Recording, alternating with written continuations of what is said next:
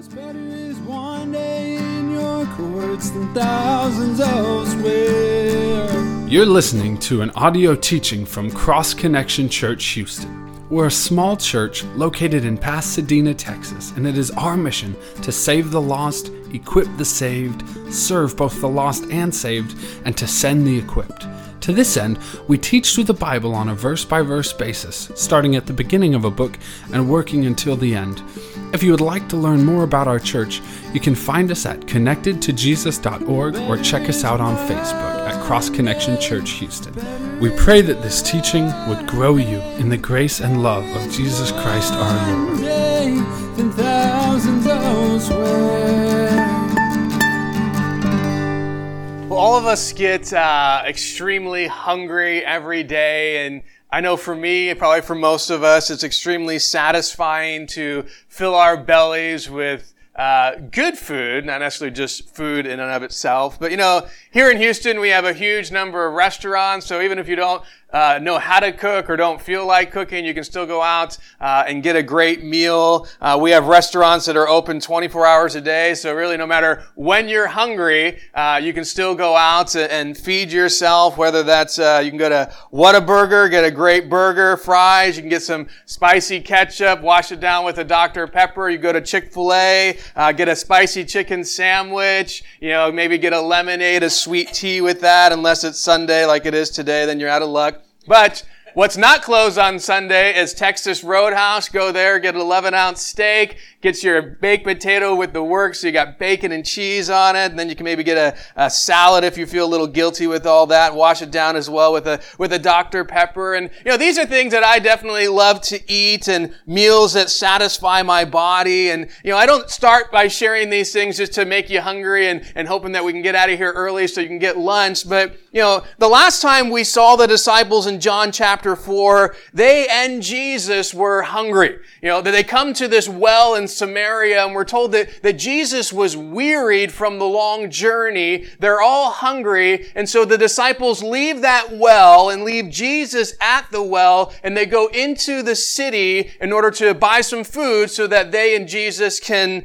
eat. And they recognize that, hey, we need some food. Our bodies are wearied, especially Jesus, and it's going to give us some strength. And so Jesus, he stays behind. And last time we were in John, we saw this great encounter that Jesus has with the woman at the well. And what an amazing time that he has in declaring to her who he is, that he's the Messiah, and she comes to grips with that. But he uses the physical things that were there to bring a spiritual lesson to this woman. They're by a well of water, and he uses that well to show her that, hey, you know what? You're thirsty, and you're seeking things to fulfill that thirst, but there's only one thing that will truly fulfill that thirst and will be a lasting thing, and that is Jesus himself. And so he teaches her this wonderful lesson, and she comes to understand who he is, and then all of a sudden the disciples come back. They're back with the food. They're back from what they went out to do. And as this woman's there, and we noted that, rabbis at that time didn't really speak to women, especially Samaritan women, and it was probably a little bit awkward. They're kind of wondering, Jesus, why are you talking to this woman? Well, she leaves and she goes back into the city.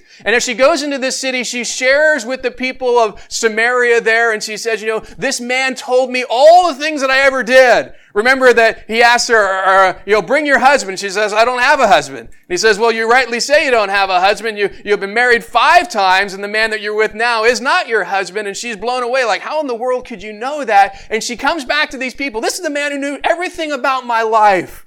Could he be the Messiah? And when the crowd hears this, they decide, we want to come and meet this man. And so they start journeying out. This large group of Samaritans are coming out to the well that Jesus is at, and now his disciples are at as well. And that's where we ended the last time we were there. And so we pick up this morning where Jesus is now focused on his disciples. He's been focused on this woman while the disciples have been gone. And now he has a lesson that he wants to teach the disciples, and he just used something physical to bring out a spiritual lesson with this woman. Physical water, physical well, to bring out the spiritual lesson of where true thirst can be satisfied in Jesus Christ. And now he's going to use something similar, another physical thing. It's going to be food and eating and something that strengthens and satisfies to bring a spiritual lesson to the disciples there that are with him. You see, one of the main things that people pursue, you look at what people are ultimately seeking in life. They're seeking something to satisfy themselves. And they try to find satisfaction in all sorts of different things. They look for it in careers, they look for it in money, and they look for it in power, in fame, in relationships. They're just seeking to find satisfaction for their life. But the problem with all of those things is they only satisfy for a short bit of time. It's not a lasting satisfaction. You might gain the fame, you might gain the power, you might gain the money, the relationship that you wanted, but it's fleeting. The satisfaction that comes from it is not lasting.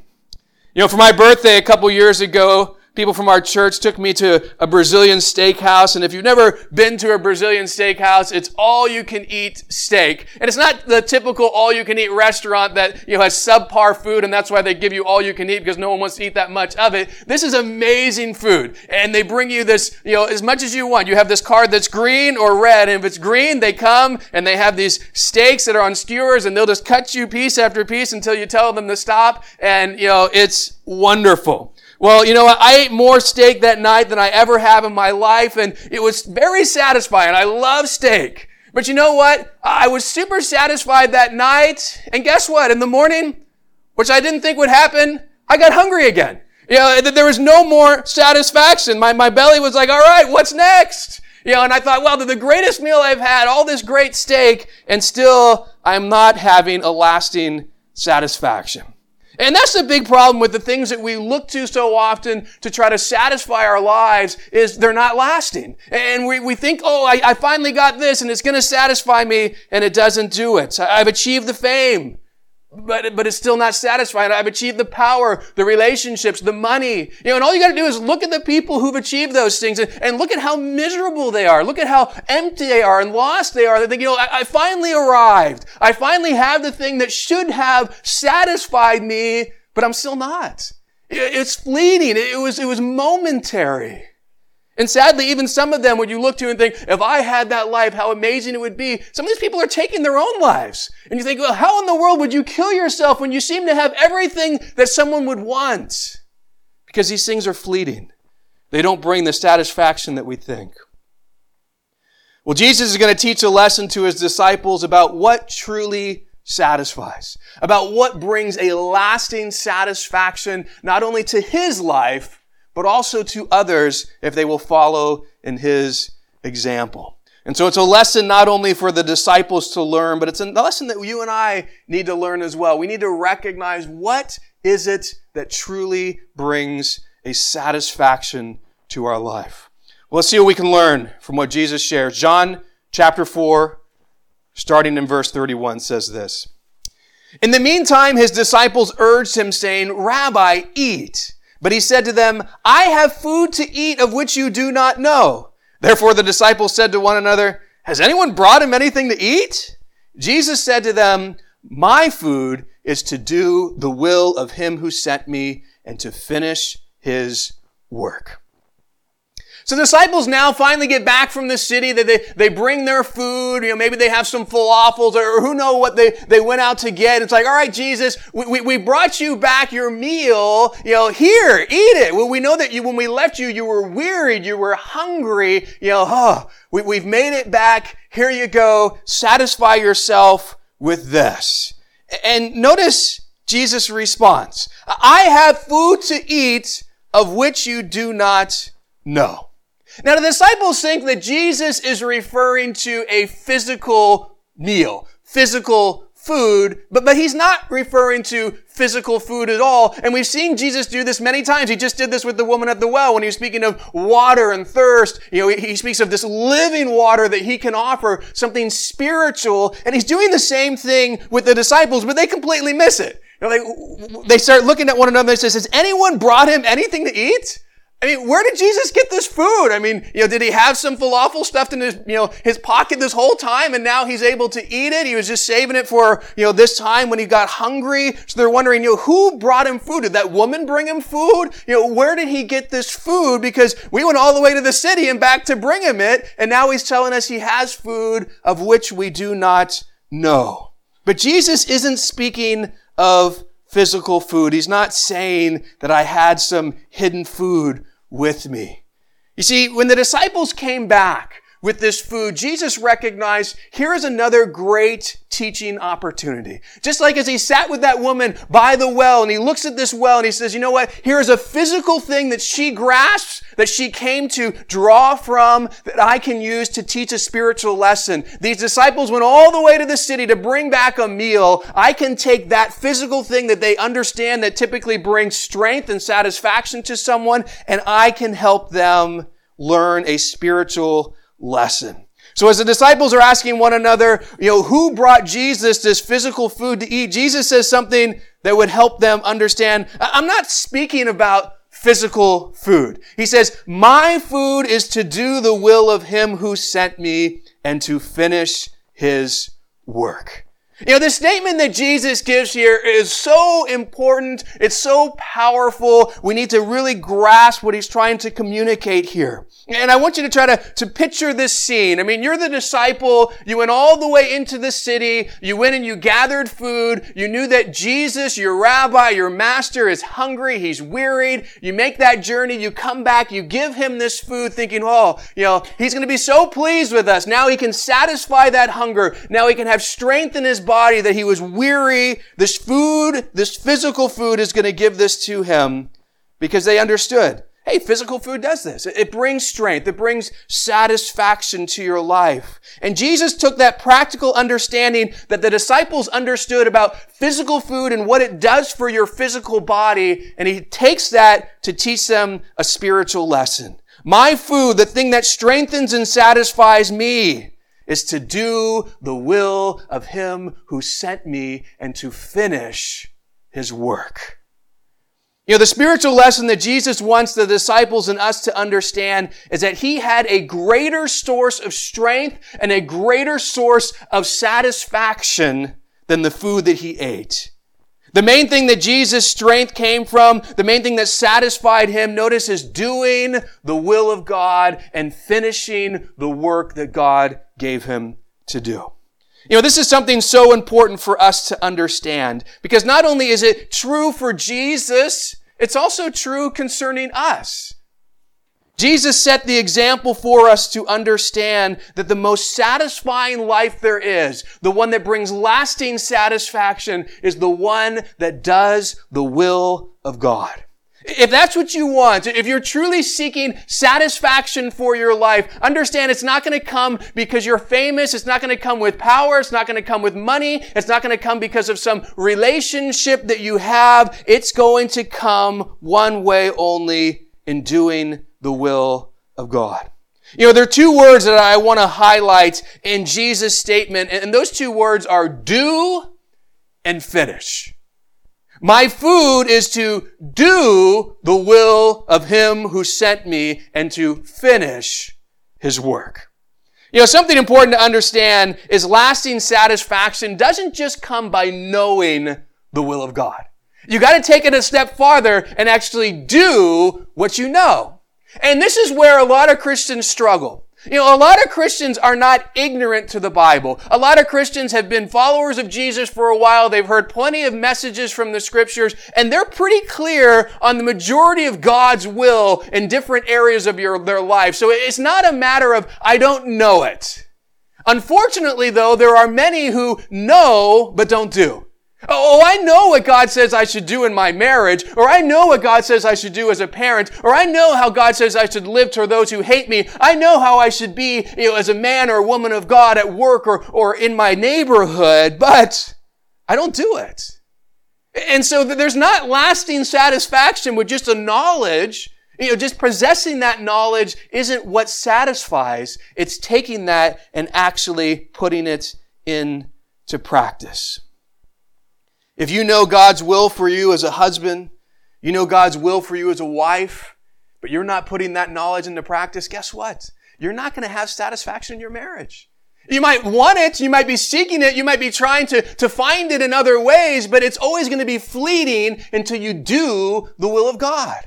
You could be a parent and you think, man, this is such a hard job and I want to be satisfied in parenting my children. I know what the Word of God says, but you know what? That just seems a little foreign to what the culture is telling me. And so I'm not going to do that. And I wonder why I'm not satisfied in this area. If you know what God's will is for you and what you should be living for, what you should be pursuing, and you're like, you know what, I'm just going to live for what I want. I'm going to pursue my will. You're not going to have lasting satisfaction. It comes with doing the will of God. You know, I think one of the reasons, there are many, but one of the reasons we as Christians often choose not to do the will of God that we know. I mean, there's a side of it where there's ignorance, especially when you're a young believer. But one of the reasons that we who know God's will make a choice to say, I'm not going to do it, is because we've bought into a lie. A lie that this world tells us, a lie that our enemy tells us, and that lie is, it will not satisfy. If you really want to be satisfied in life, then you got to pursue your own will, your own plan, your own desires, your own stuff. And the world will tell you, oh, if you do this and if you do that, that's what's truly going to bring satisfaction. That's truly going to bring, the fulfillment that you want. And we buy into that. We think, well, surely God's will isn't going to be the most satisfying thing for me. And the enemy wants to even go farther than that. You know what? If you do God's will, not only will it not satisfy you, it's going to make you miserable. It's going to be horrible. If you follow God, think of what He'll do to your life. Think of what He'll make you do. Think of where He'll send you. Your life is just going to be horrible if you do His will instead of your own. And sometimes we buy into that. We start thinking, yeah, you know what? My will, my plan, that's the thing that's going to bring the most satisfaction to my life. We do not believe sometimes the truth of God's Word, that only His will bring that satisfaction. Charles Spurgeon wrote this: the man of the world thinks that if he could have his own way, he would be perfectly happy, and his dreams of happiness in this state or in the next is comprised in this: that his own wishes will be gratified, his own longings fulfilled, his own desires granted to him. This is all a mistake. A man will never be happy in this way. It's a mistake to think that living our own will bring satisfaction. And ultimately it comes down to, who am I going to trust? Am I going to trust, the culture and what they tell me? Am I even going to trust my own desires? Or am I going to trust the infallible Word of God, the one who tells me what is true? There was a little girl on her birthday. She received a pincushion from her grandma as a present, a very grandmotherly gift for a little girl. And this little girl's mom says, you know what, you need to write Grandma a thank you note for sending you this pincushion for your birthday. And this is what the little girl wrote: Grandma, thank you so much for the pincushion. I have always wanted one, but not very much. I think that's the type of response that we as Christians often have to the will of God in our life. God, I've always wanted to do your will, but not very much. When we're honest with ourselves, that is where we're at sometimes of, I know that's what I'm supposed to feel. I know that's what I'm supposed to say as a Christian. I know, yeah, you're supposed to do the will of God. But really, if I'm honest with myself, there are times when it's like, I don't want that. Not really very much do I want to pursue that. Actually, what I really want to pursue is my own will, my own desires. This stuff that the world's presenting seems pretty attractive. It seems like these people are really satisfied, and I really want to pursue those things instead. One of the main reasons we choose our will instead of God's is we just don't buy into the truth that His will's better. His plan's better. His desires are better, and His will is more satisfying than ours. Let me ask you an important question. Have you personally discovered that God's will is the most satisfying way to live your life.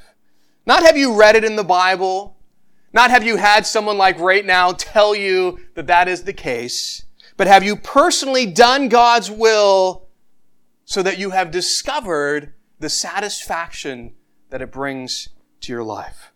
Have you personally discovered that following God's will is greater than following your own will or following the will of the world? And if the answer is no, if you haven't personally discovered how satisfying God's will is, maybe because you're living for your own will, I don't want to bring some great condemnation. I just want to challenge you with this. You are missing out on something that's amazing. You're missing out on something that will transform your life and satisfy you in ways you can't even imagine. And the wonderful news is you don't have to continue down that path. If you're saying, you know what, I haven't been discovering the satisfaction that God's will brings to my life because I'm not really concerned with living for God's will. I've been living for my own. You don't have to continue that. Today it can change. Today you can come before the Lord, repent of what you've been doing, ask for Him to help you to do His will. When you start living for God's will, you're going to learn and discover that deep and lasting satisfaction that, maybe you haven't discovered in a while, or maybe you never discovered at all. It's going to revolutionize your marriage, your parenting, your relationships. Ultimately, it will revolutionize your life. The greatest way to live your life is to do the will of God. So the first word I want to highlight here is this word do that Jesus says. But the second word I want to highlight is the word finish. My food is to do the will of Him who sent me and to finish His work. Jesus finished the work that the Father had for Him to do. As Jesus was hanging on the cross, right before He finally gave up His spirit and died, He says 3 very important words. It is finished. He's communicating the truth. What I came to do, I completed. I finished the work that the Father gave for me to do. And that ultimate work was to sacrifice Himself on the cross for the sins of the world. And right after He makes that statement, He does give up His life for us. But you know what? That's what God wants from us. He doesn't want us just to do His will. He also wants us to finish the work He has given us to do. And in order to finish God's work, we need to keep doing His will until we die or until He comes back and raptures us. You see, oftentimes we as Christians, we'll start well. We'll get saved. We're super excited about what Jesus took us from. Oh, how can I live for Him? I just can't wait to see my life change. And we'll start doing the will of God. And maybe a year goes by or a couple years go by. And all of a sudden, that pursuit and desire to do God's will starts to get a little stagnant. And then we start thinking, you know what? Man, doing my own thing sounds really good. And we move and get sidetracked to doing our own will in this area of our life and then maybe in that area of our life. And then we find that we started well, but now we're at a point where we once were doing God's will in so much of our life, and now it's in so little of our life. But God doesn't just want us to start the Christian life well. He wants us to finish well. To complete the work, not just be like, man, those first couple years I did so well, but look at me now. And I get so saddened when I talk with believers who, especially someone who are older, and they always are just talking about, the past of, man, look at what God did in my life and look at how He used me. And it's like, well, what's He doing now? How's He using you now? Well, I'm not really living for Him now. It's just kind of the living in the past. It's like, it doesn't have to stay that way. You can do those things and He can use you in the present as well. But let me encourage you with something I think is very important as we think of that. In Philippians 1:6 it says, being confident of this very thing, that He who has begun a good work in you will complete it until the day of Jesus Christ. The thought of continuing to do God's will until the day that we die can be a little overwhelming, can be, man, I don't know if I can accomplish that. Well, you don't have to in yourself. It's not about you and your strength of every day I'm going to, figure out how to do the will of God. The wonderful truth we hear is we can be confident that Jesus, who began the work, is also going to complete it. And we trust in Him. We surrender to Him. We rely upon Him to do that work that He started in us. At the end of Jesus' life, He was able to say those great words, "It's finished," when it came to doing God's work. What a great way to end our life. Wouldn't that be great that you could end knowing you're about to die and knowing that you could say, you know what? It's finished. I completed what God had given me to do. Paul, he said this about his own life. In 2 Timothy 4:7, he says, "I have fought the good fight. I have finished the race. I have kept the faith."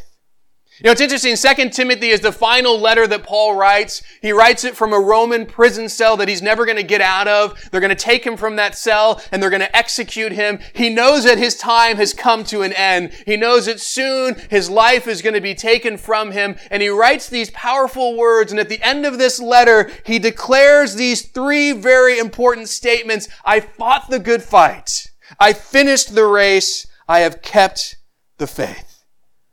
What a wonderful thing to declare. He's not just making that stuff up. That was true for him.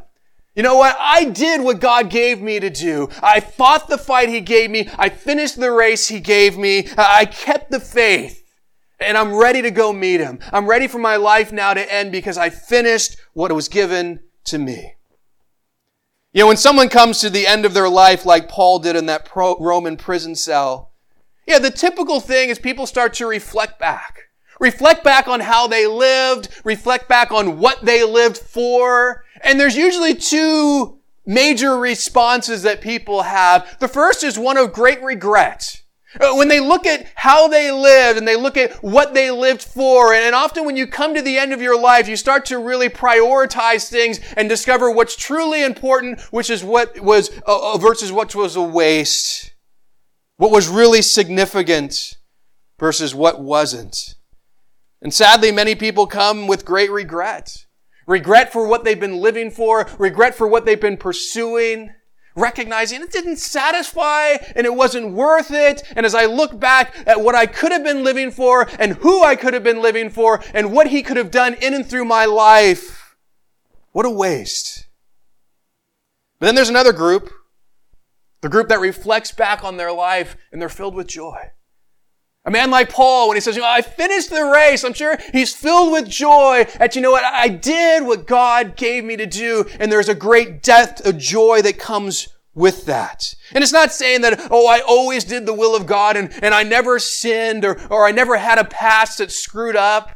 But looking at from the day that we accepted Christ and moving forward and just seeing, was I someone that continued to pursue God's will for my life? And as we get older and older, there should be a greater and greater doing of the will of God as opposed to less and less doing the will of God. If today was your final day on this earth, and you were looking back on your life, maybe even just the last year, last 10 years, would your response be one of regret? Or would your response be one of joy? And I think that's a telling thing for how you're living right now, because if you look back and you're full of regret, something needs to change. If you're thinking even this last year and how I've been living and what I've been pursuing and who I've been living for, and I can really just honestly say it's not been God's will but my will, and if God were to come back for me or I were to die in some kind of tragic accident tonight, I'd be full of regret in the way in which I've been living. And if that's you, my challenge is make a change in your life. Start living for God's will. Because there's going to come a time, and we don't know how soon it is. The rapture could come at any moment. We could die of whatever. We might have many years to go, but we should ultimately take all the time that we have left to do God's will, not our own. So the first spiritual lesson that Jesus teaches his disciples is lasting satisfaction only comes from doing the will of God and finishing the work he has for us. And that's just such an important thing for us to hold on to remember as we're seeking it. We all seek satisfaction. That's just within us. We want to be satisfied, and we need to hold on to the truth that there's only one thing that truly will bring lasting satisfaction, and that's doing the will of God and finishing the work he has for us. So Jesus has used food and hunger and strength and satisfaction to bring home this spiritual lesson to the disciples. But he has another lesson for them, and he's going to use another thing that they would be understanding and familiar with, reaping and sowing and harvesting. And he's going to bring another spiritual lesson with this illustration. Verses 35 through 38 says this. Do you not say there are still 4 months and then comes the harvest? Behold, I say to you, lift up your eyes and look at the fields, for they are already white for harvest. And he who reaps receives wages and gathers fruit for eternal life, that both he who sows and he who reaps may rejoice together. For in this the saying is true, one sows and another reaps. I sent you to reap for that which you have not labored. Others have labored, and you have entered into their labors. At the time that Jesus is speaking here, this was still 4 months before the wheat harvest would be ready to be harvested. So he understands that, just the practical understanding of the day, farmers and everybody be aware that it's still 4 months away before we go out and harvest the wheat crop. And so Jesus says, do you not say there are still 4 months until comes the harvest? Behold, I say to you, lift up your eyes and look at the fields, for they are already white for harvest. So Jesus is saying, hey, you know that the physical harvest is still 4 months away. And because of that, farmers aren't looking for the harvest. Hey, they're doing other things because they realize we've got plenty of time before the field is ready to be harvested. They're not ready for the harvest because it's 4 months away. And Jesus is taking the physical harvest that won't be ready for 4 months and the farmers who are not ready to labor with the harvest, and he's helping the disciples see that's not the case with the spiritual harvest. There is a spiritual harvest of people's lives ready right now. And there needs to be laborers ready right now to reap the harvest. Because physically, you can wait another 4 months for the harvest, but spiritually, the harvest is ready. And notice Jesus says, lift up your eyes and look at the fields. Now remember the last thing that we saw before we came to the scene with the disciples was the woman that Jesus spoke to at the well. She goes back into the city. She tells the people about Jesus. They want to see Jesus, and so they all start journeying to the well. So you got this huge crowd of Samaritans coming to the well, and they're traveling to the well as Jesus is communicating all this stuff to his disciples. And now, as he's making this point about a spiritual harvest, he says, lift up your eyes and look at the fields, for they're already white for harvest. And they're probably thinking, we know the fields are not white for harvest. We got 4 more months until the wheat fields get to that place. But as they lift up their eyes, it's not the wheat that Jesus wants them to see. It's this crowd of people that is walking through the field to the well. Lift up your eyes. That's what I'm talking about. Those are the ones that are ready to be harvested. Those are the ones that are ready to receive me and believe in me. They are the ones that I'm speaking about. I'm speaking about a spiritual harvest of souls, not a physical harvest of wheat. And the spiritual lesson that Jesus is making is, hey, these Samaritans, they're ready. They're ready to be harvested. They're ready to believe in me. We just need to go and communicate the truth of who I am to them. Now, Jesus goes on to say some things to make it clear. He's speaking about the spiritual harvest, not the physical harvest of wheat. And he who reaps receives wages and gathers fruit for eternal life, that both he who sows and he who reaps may rejoice together. For in this the saying is true, one sows, another reaps. I sent you to reap that for which you have not labored. Others have labored, and you have entered into their labors. Notice Jesus says, he who reaps receives wages and gathers fruit for eternal life. Now, no matter how great your wheat is, it's not going to produce eternal life. So it's clear that when Jesus is speaking here, he's not speaking of this, this wheat that's going to produce something great for you. He's speaking of something different, a spiritual harvest. That when those who place their trust in Jesus, they will now receive the fruits of eternal life. And there are two groups that are a part of that process. Those who sow and those who reap. And both are necessary. And both will rejoice at the final product, which is people coming to know Jesus Christ. You see, in order for someone to receive the gospel, the seed of the gospel has to be sown. Someone has to sow the seed by sharing, communicating the gospel message. But oftentimes when we sow the seed, we don't receive the blessing of reaping the harvest. I'm sure most of you who have communicated the gospel have communicated the gospel to someone who didn't turn around and say, I want to receive Jesus. I want to accept him right now. And so you sowed a seed, but you weren't blessed with reaping the harvest of that person coming to a personal faith in Jesus at that moment that you shared that message with them. But it doesn't mean that the seed was sown in vain. Because God can take that and use that seed, and He can grow that in that person's life, and then someone else later on, maybe it's months later or years later, are going to come and they're going to share with that person the gospel again. They're going to minister to that person, and now that person is going to be ready to receive it, and the person that comes along later, they're going to reap the harvest that you sowed before them. So someone else gets that blessing. So sometimes you're going to be the sower and someone else is going to reap from your labors.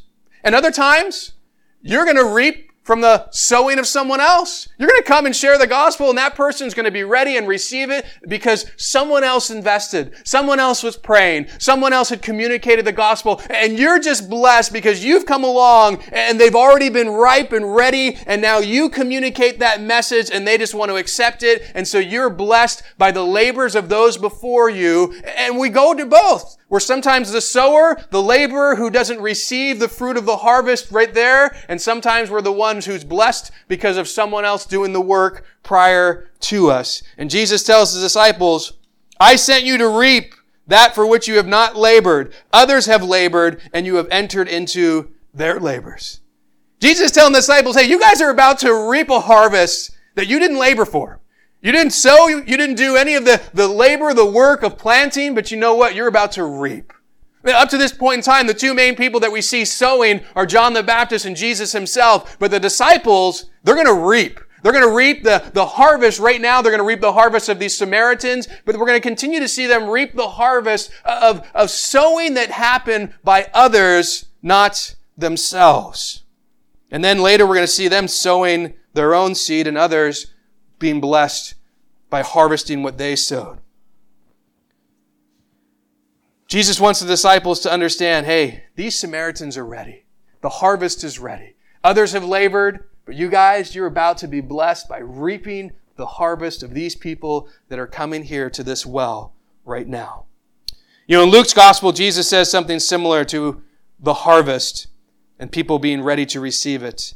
Luke 10:2 says, Then Jesus said to them, The harvest truly is great, but the laborers are few. Therefore pray the Lord of the harvest to send out laborers into his harvest. You know, as Christians, I think, especially us Christians here in America, we often conclude that the harvest is small. That there are very few people ready to believe in Jesus. And because of that, we think, only a few believers need to do the work of reaching people with the gospel because there's not that many people to be reached. But that's not what Jesus says. He says the harvest is truly great and that there are many people ready to believe in Him. The problem's not with the size of the harvest. The problem's with the amount of laborers willing to go and do the work. That's the issue that Jesus brings. We don't have enough laborers. It's not that we don't need more laborers because the harvest is so small. Jesus is saying, no, the harvest is huge. The problem is we don't have enough Christian laborers to share the gospel. That's the issue. That's the problem. Not enough people are willing to go and communicate the message to those who are ready to receive it. Because Jesus is saying there's plenty of them if you would just communicate the message. So Jesus says, because that is an issue, pray to the Lord of the harvest that He would send out laborers into the harvest. Since the laborers are few, since there's not enough, Jesus says, pray to me that I would send more laborers, that I would send more people to reach others with the gospel. And I think that's a wonderful prayer to pray, but I want to challenge you as you pray that prayer, to pray that prayer with an honest heart that says, Lord, I'm willing to be one of the laborers. I know when Jenny and I visited churches as missionaries in Scotland, people would often say, how great it is that you're going and communicating the gospel and stuff, and we pray for more laborers to go. But often what they were saying is, I'm never going to be that person. I will pray that God sends somebody else, but He surely better not try and send me. And I think that's a sad reality that many Christians are at, is like, yeah, Lord, send so-and-so and send that person. Oh, they'd make a great evangelist and they'd be wonderful at planting churches and they would do a great job at sharing with their neighbors. Well, what about you? To pray that prayer and be like Isaiah that says, here am I, send me. I'm willing to go. I'm willing to do it. And you can send me, you can send others, but I want to be included if that is what you want. And we know that God has called all believers to go into all the world and preach the gospel. So we know that that is His desire where we're at, that we would communicate that. And so as we pray that prayer, be open to the Lord sending you to those that you have a sphere of influence over.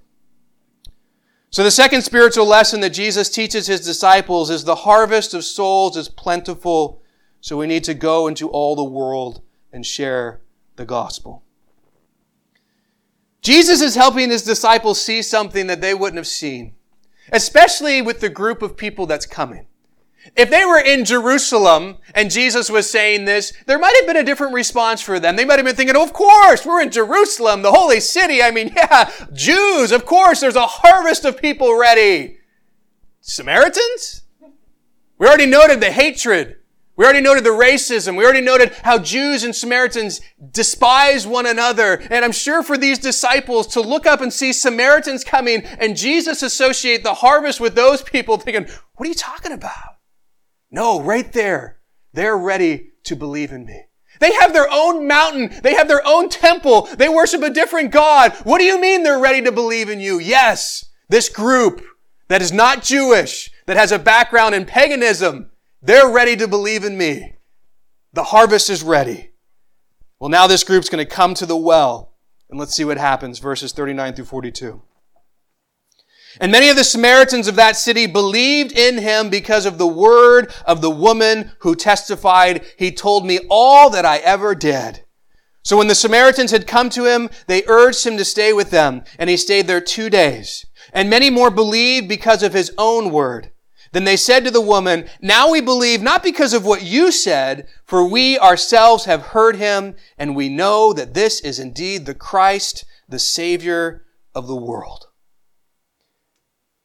Notice here that what Jesus has shared was put into practice. Jesus sowed a seed into this woman at the well, who's now in this place where she's pretty convinced that Jesus is the Messiah.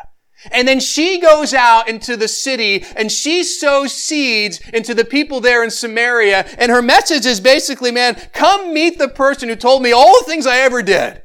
I mean, surely this has to be the Messiah. How could anyone know all these things about my life? You guys know my life. You know how many men I've been with. You know how, people speak of me. He knew this of me. He still loved me. He still revealed Himself to me. He still spoke to me. Come meet this guy. So 2 seeds have been sown, and we see that the woman comes to a belief in Jesus. We're going to see that all these Samaritans are going to come to a belief in Jesus as well. I mentioned that sometimes we sow and someone else reaps. But you know what? There's times that we sow and reap all together. that no one else has ever shared the gospel. No one else has ever invested in this person's life, but the word of the Lord and the Spirit of God move in such a powerful way that we share that for the first time and we reap in the same moment. That doesn't always happen. It's wonderful when it does, but there are times like that right here. Like we see, man, these people, they hear the message and they're ready to receive it right away. Well, the Samaritans, they get to Jesus. And notice what they do. They urged him to stay with them 2 days. And Jesus does. Now this is crazy because there's times where, when Jesus meets up with, Gentiles and meets up with others, get out of here. And when he casts the demons into the pigs, get out of our country. Okay, I'm gone. There were times even in cities in Israel, they didn't want him anymore and he left. But here you have this group of people who typically they're very against Jews, and Jews are very against them. And they come to Jesus, a Jew, and his disciples, Jews, and they say, stay with us. What are you talking about? You want us Jews to stay here with you in Samaria? Yes. What an amazing thing that they wanted, but also the great thing is that Jesus was willing. Because we already noted that most of the rabbis of that time who were Jewish would not even step foot in Samaria. They would take the long way around to get to the northern part of Israel. So not only does Jesus go into Samaria, he's now willing to stay there for 2 days. And I think this just reminds us of some wonderful things about Jesus. He came to save the world.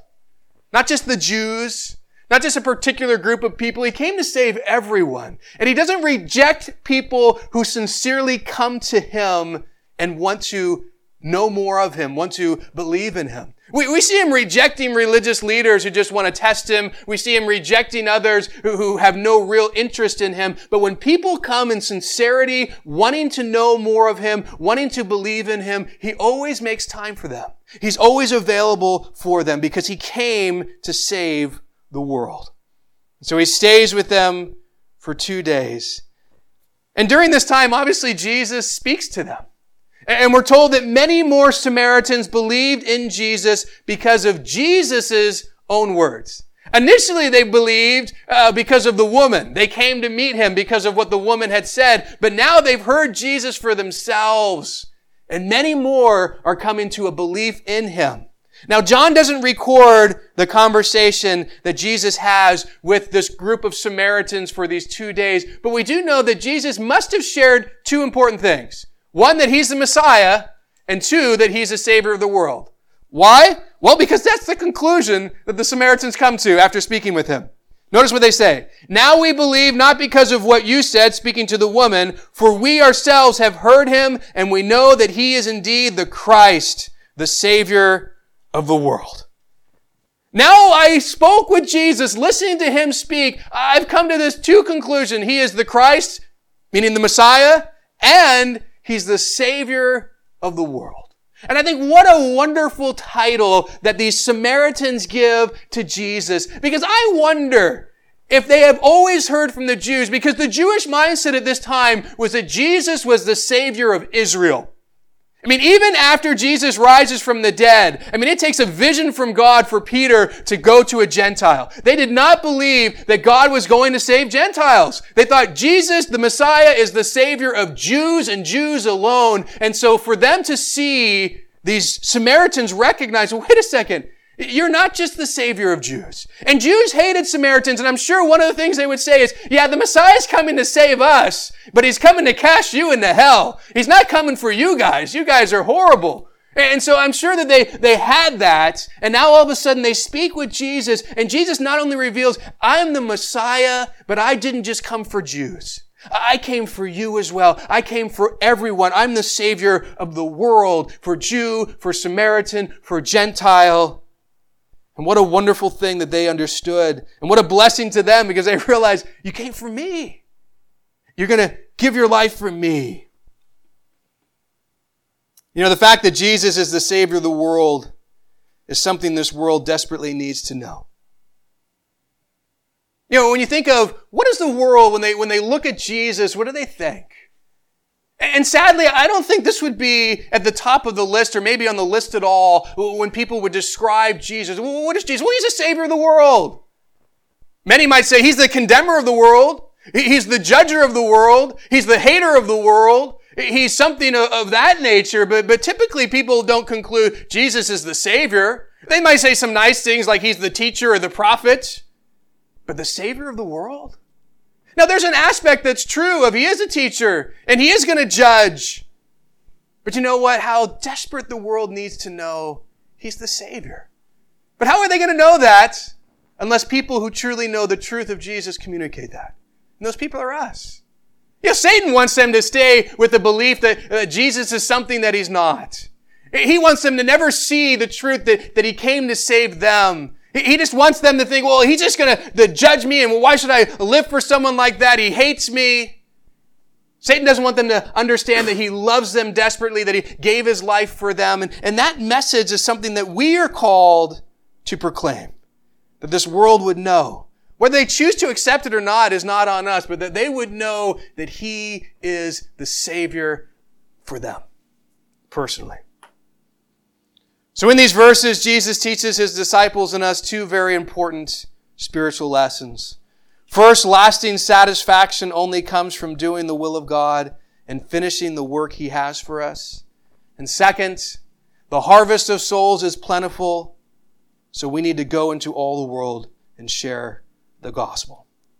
That's part of God's will.